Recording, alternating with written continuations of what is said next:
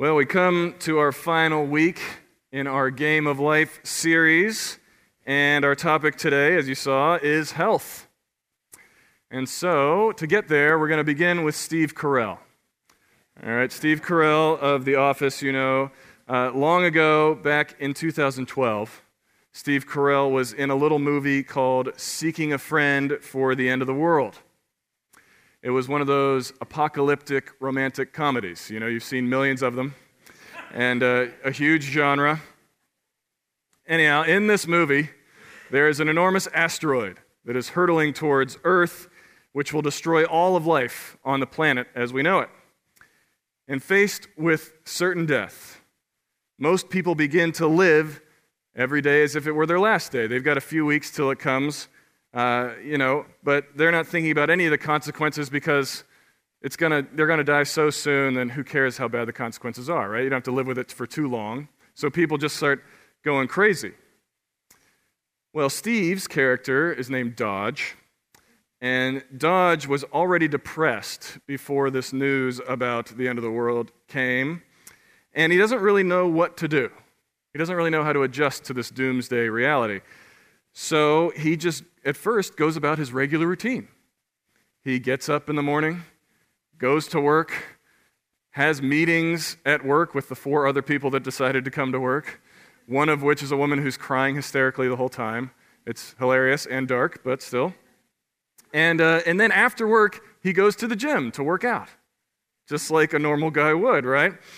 And the gym is a ghost town.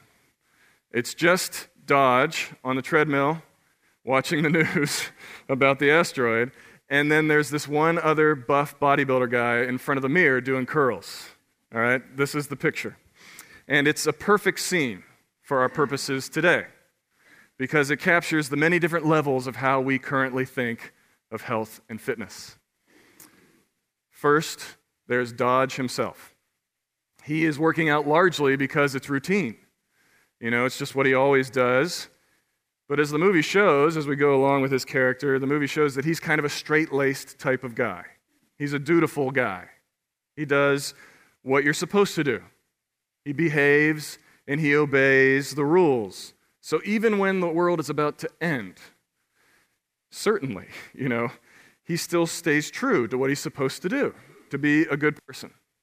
You know, to be a productive member of society.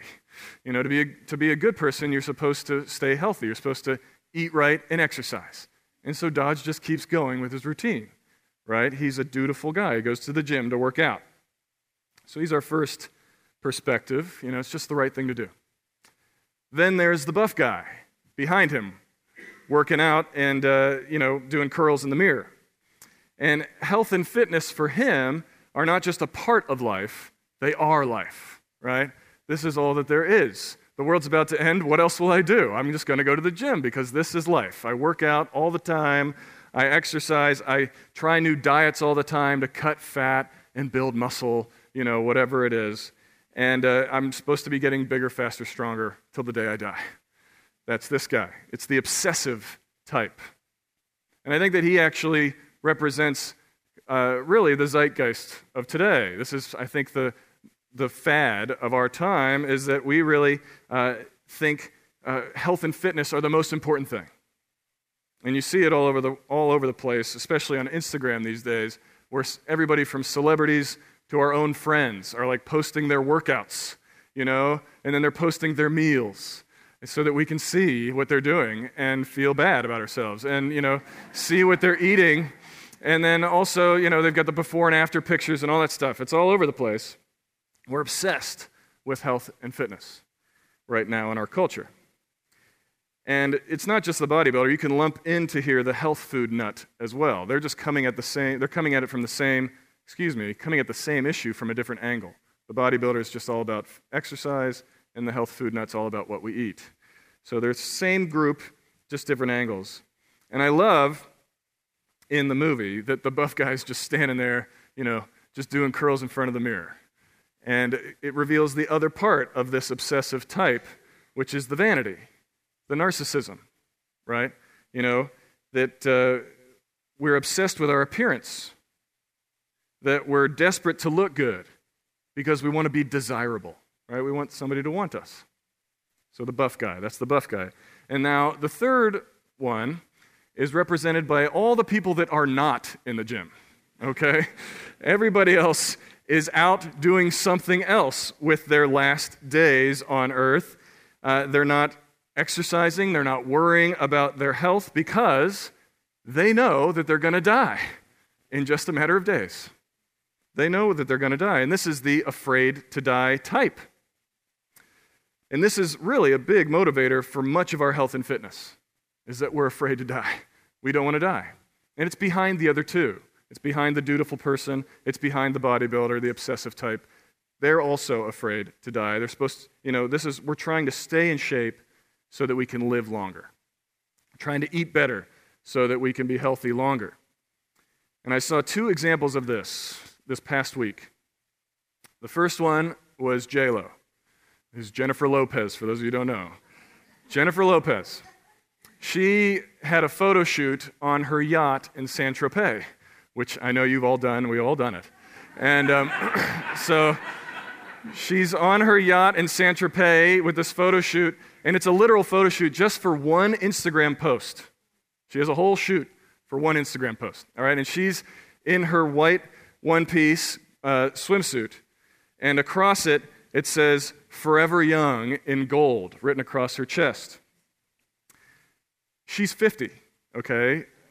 But she does not look 50 at all, all right? If I looked like her at 50, I would be in my one-piece white bathing suit too. But she is telling us loud and clear, all right? She's making a very loud and clear statement that her goal is to be forever young. Okay, you remember that amazing song by the band Alphaville, 1984. Johnny knows it. Forever young, I want to be forever young. Go watch the video on YouTube after church. I tell you, you will not be sorry. It is amazing. It'll give you all those wonderful 80s memories. And so anyway, J-Lo wants to be forever young. The other one was Demi Moore. Demi Moore, I don't know if you saw this, but this month she posed nude on the Harper's Bazaar cover. She's 56, okay? So she is, and she doesn't look 56 either, you know? And I'm not going to say what I would do if I looked like that at 56, but anyway. The message is loud and clear from J-Lo and Demi Moore. We've got to do whatever we can to not age. We don't want to die. We got to stay forever young, all right? This is largely the big motivator behind our health and fitness. And so all of these, captured by that one scene in Seeking a Friend for the End of the World, all of these show us our confused relationship with health and fitness. But what is a biblical perspective on it? Is there a biblical perspective on it? You know, we don't ever read in the Gospels about Jesus squeezing in a quick workout. You know, on the way to Galilee, Jesus led his disciples in a circuit of burpees and lunges. It never happens, you know? And it's not in there because they lived in a completely different context, in a completely different culture. You know, most people in that time worked very hard jobs that required physical labor of some kind. So just doing their work actually kept them in pretty decent shape. And they had to walk everywhere, right? So they didn't have Fitbits, you know, trying to track their steps. Did I get enough steps today? Of course you did, because you had to walk everywhere, literally everywhere. So they were just naturally more physically active. And their diet was way healthier, right? It was the Mediterranean diet. It was based on, you know, you guys have all read books on it and you've all tried it. You know, that's what it was. You know, it was fish, fruit, vegetables, all that stuff. The occasional cow and goat from their ceremonial meals, you know, whatever it was.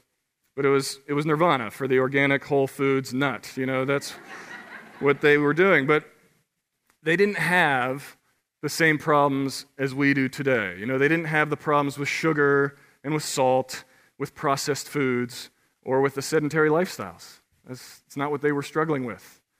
So there was no need to really emphasize exercise and diet all the time in the scriptures, as if this was something you had to worry about. However, it is also still clear that taking care of ourselves is an important principle in Scripture. We see it from the very beginning. In creation, God creates us, and He gives us responsibility to be good stewards of all of creation, everything that He made, including our own bodies. We are the pinnacle of creation. And so taking care of ourselves is a part of us being good stewards with the world. And we see when God tells Adam and Eve that He's given them all the seeds and the plants and the fruits and everything like that for food, He cares about their nourishment, right? We see it again with the Israelites when they're wandering in the desert. God provides manna and quail. He provides everything that they need so that they can stay healthy, so that they can stay sustained. And we also see the importance of food and the enjoyment of it, because we have a tendency to think, food is fuel. We get kind of rigid with our thinking. But we see that food is actually something to be enjoyed, and we see it from Jesus Himself. He loved hanging out with people over meals. That was one of the main ways He got to know folks. Jesus loved to party, so He loved to eat, and He enjoyed food. So we see that, and we see it in the thing that we remember every week. He gave us a meal to remember Him, the Lord's Supper. And we may not see Jesus working out in the Gospels, He's never doing any pull-ups or push-ups or anything like that. But I bet you he was ripped anyway. But, sorry, it's my little aside. We do see Him doing something else, and that is that He heals people all the time. He heals. He cares about bringing the hurting and the broken bodies, the broken minds of the sick back to a place of health and fitness. We also see it in Paul today. We hear it in his passage in 1 Timothy here, where he says that training the body is of some value. He says it's not of ultimate value, but it is still of value. There's something to it. He says it right in the paragraph right before our passage today. He says, God created food to be received with thanksgiving by those who believe and know the truth. For everything God created is good, and nothing is to be rejected if it's received with thanksgiving. And we hear him reference multiple times athletes and, the metaphors for sports that he uses. And in doing that, he's got this implication that the principles of training and fitness, it's a positive thing, he's saying. And he wants us to take those principles and apply it to our spiritual lives. And then finally, one of the things we see at the end of the book, in Revelation, we see the promise of eternity. And we see that we're going to sit at the Lord's table and enjoy the great feast of the Lamb. Scripture is saturated with images, from the beginning to the end. Images and stories of God providing and caring for our physical being, for our physical wellness. So health and fitness is valuable to God, and so it's valuable to us. The issue is when it becomes of ultimate value for us. Remember the bodybuilder, staring at himself in the mirror. When we go there, when we go to the same place as J-Lo and Demi Moore, when we're putting out our Instagram posts of ourselves, just showing how great we look, no matter what our age, trying to be age-defying people.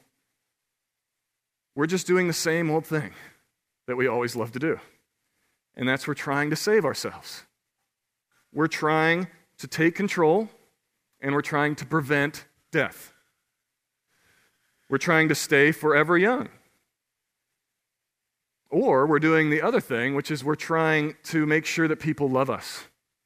We're trying to make sure that we're handsome enough, or beautiful enough, or sexy enough, whatever it is, just so someone will find us desirable, because we're desperate to be wanted. This is the way we often use health and fitness in our lives.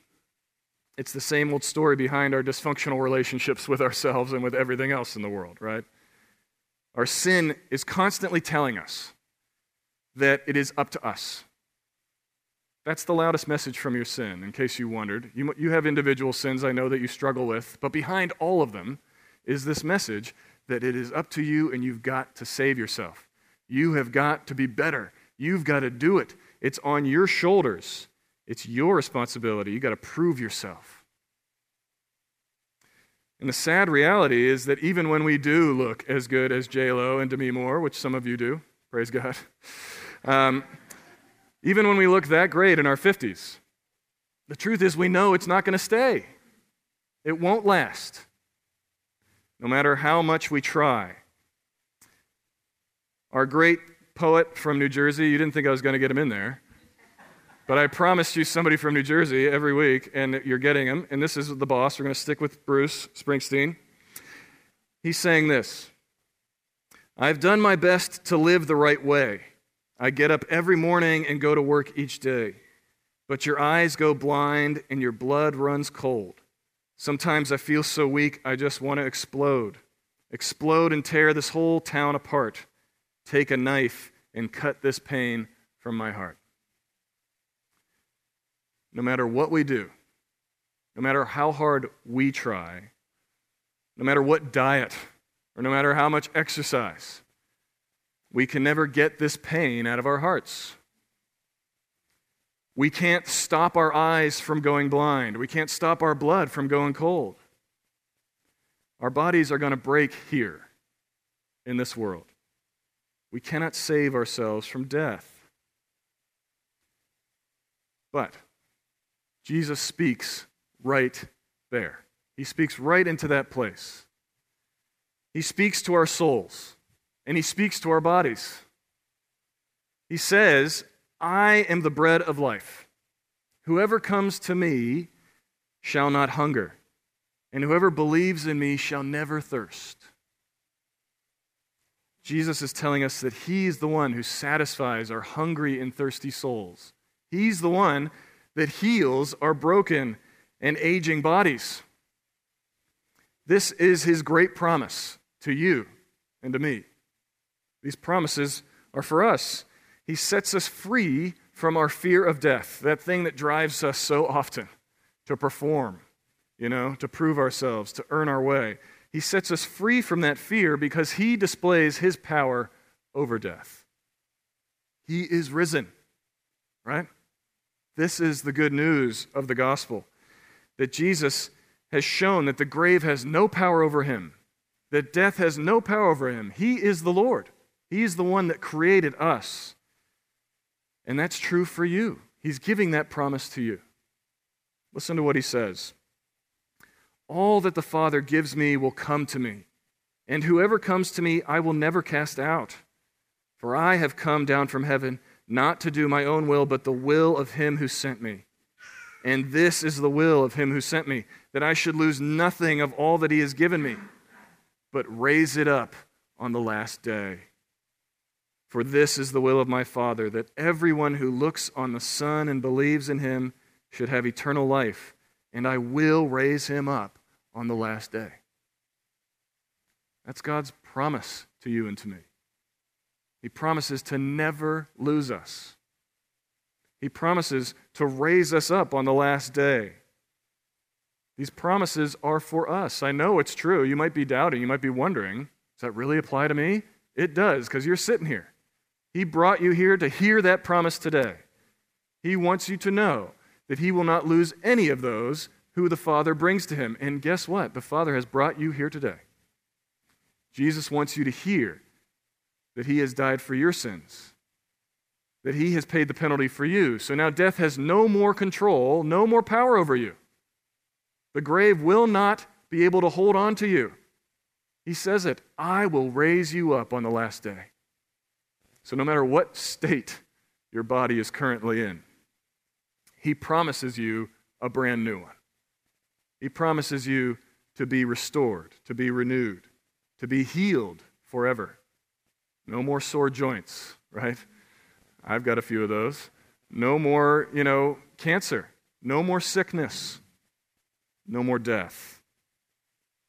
Jesus promises you'll be made new. He promises this to you today, and he always, always, always keeps his promises. Let's pray. Lord Jesus, we thank you for your grace.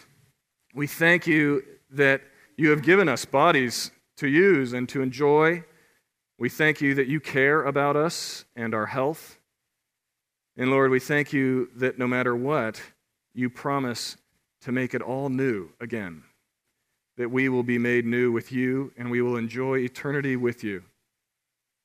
That is our great hope, Lord. We thank you for these promises. We thank you that you will raise us up on the last day. We pray that you would keep that firmly fixed in our minds this week as we go out from here, and I pray that you would use us to share that good news with the world out there that is so desperately trying to save itself. I pray that we would proclaim you, the Savior, to them. We ask it all in Jesus' name. Amen.